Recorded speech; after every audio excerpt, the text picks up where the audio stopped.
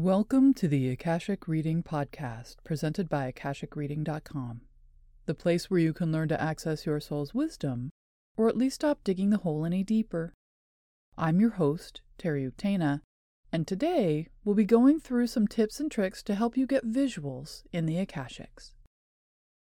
Everyone has the capability to see visuals when working in the Akashics. This is hardware and software we come equipped with as human beings. It's standard on all models. However, there are a number of things which can interfere with the process, some of which aren't resolvable, most of which are. For example, being born blind doesn't prevent a person from having visuals in the Akashics, but as this won't be the primary mode of communication or even sensory input for them in embodied life, their brain won't naturally use it as the means by which to access or process experiences. This isn't something which can be remedied. On the other hand, someone who can't calm down enough to get into a meditative state or who suffers from night terrors can get support which allows them to heal and use their regular abilities of visualization. With that said, we live in a culture which tends to talk about things as if one size fits all. As if there's a standard for doing things which every single person should meet or else they'll be found lacking. It's easy to recognize because it requires us to compare. I think of it as the lemming test. If everyone else is doing it, then I should be able to do it too. We look at the mass and want to join, but don't think critically about what the mass is doing or what it means long term. Everyone has the capability to see visuals, but not everyone will use the ability in the same way. This is the same as people being right-handed, left-handed, or ambidextrous. Yes, we all have hands, but how we're wired to use them and what we train ourselves to do with them is very individual. Some people are gifted with tools, or musical instruments, or hand motions. Others have strength, agility, and hand-eye coordination. Most of us are capable of handling the rudiments, pun intended, and some learn workarounds to make up for a deficit. I personally suffered from repetitive motion injury in my right arm from overuse. This is something I manifested, and it helped me to understand that while I can do something if I set my mind to it, overriding my body's wisdom is not the best way to go about things. So I worked not just to heal, but also to change my life so I wasn't overtaxing myself professionally and personally. At the same time, I trained my left hand so I could be ambidextrous. Particularly, I trained it to be able to use my computer mouse and pointing devices left-handed. Part of being able to get visuals easily depends on what amounts to personality handedness. For those who are naturally grounded, slip into meditation easily, and have an easy time taking in volumes of information as data or story, then the visuals are going to be a breeze for the most part. For people who are more emotionally, musically, or experientially inclined, the visuals might be harder. This is because visual representations can cause us to experience feelings, but they don't require active feeling or interaction. For those who need to feel it to get it, visuals can be cold, distant, and dry.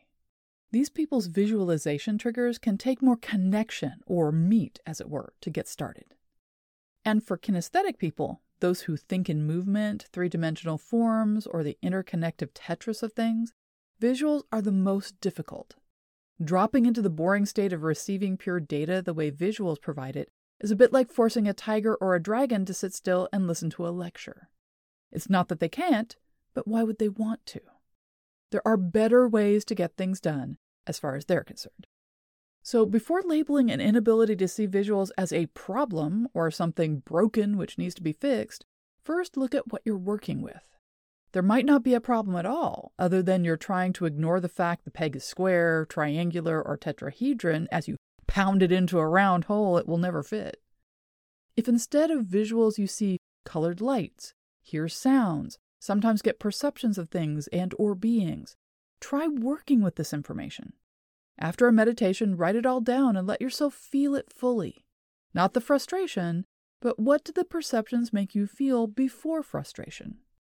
Connecting this way will trigger your ability to translate the experience into a visual style, which you'll then be able to write down as if writing out a dream. If you're more tactile and so receive physical sensations or emotions while receiving information directly, then work with a partner rather than writing things down.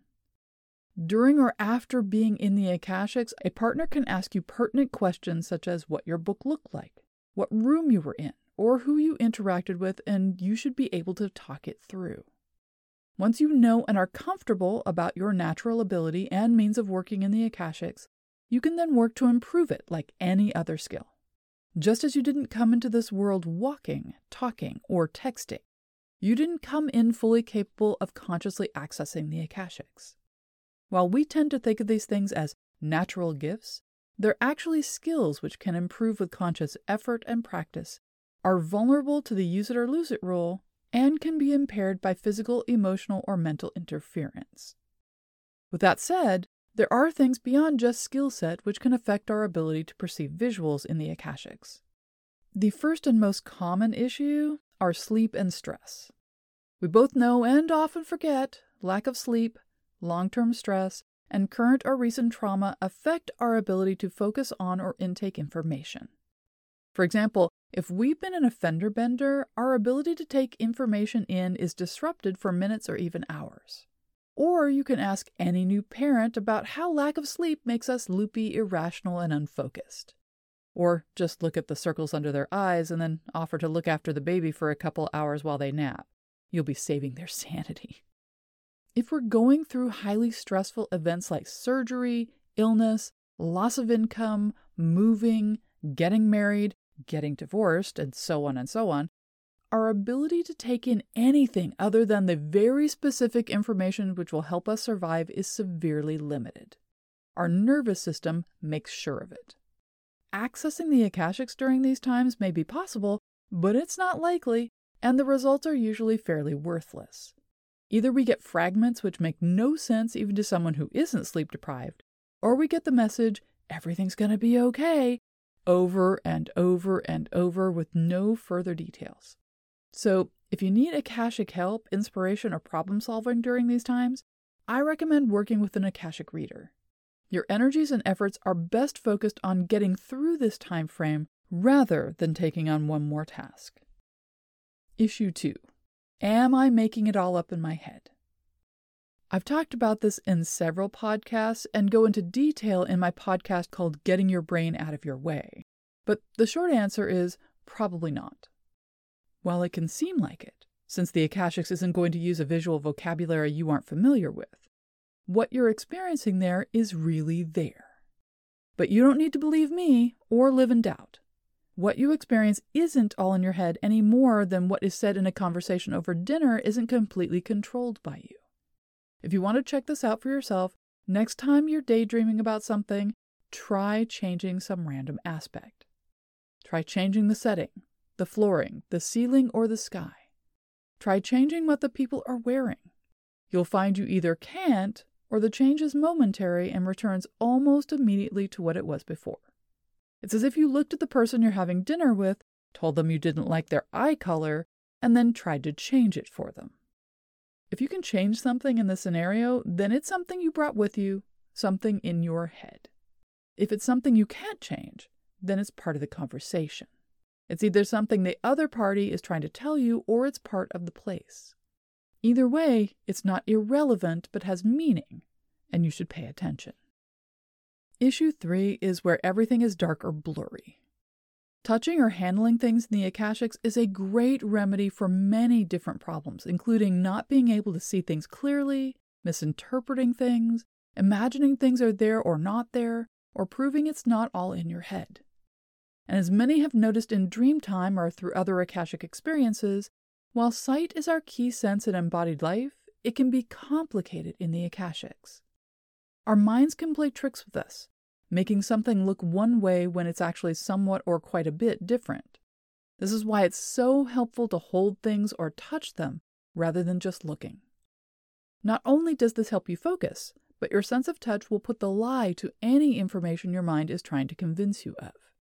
You can use your hands somewhat like a blind person and map your Akashic room. From the door you enter, turn left. Hold your hands out in front of you and start walking. Whatever you come in contact with, touch it to verify what you're seeing or not seeing, to get a full sense of the object or feature. This includes furniture, knickknacks, windows, and so on. The more you're in physical contact with the object, the more information you'll gain, somewhat like a dried sponge coming into contact with water. You won't be knocked off your feet, but your perception of the item and the room will expand as you get filled up with knowingness.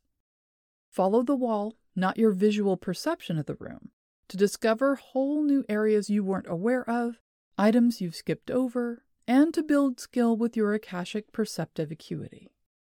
Issue 4 is not wanting to know what you know. One of the most frustrating issues for not being able to see in the Akashics is the one which seems like self-sabotage. We want to be able to do it.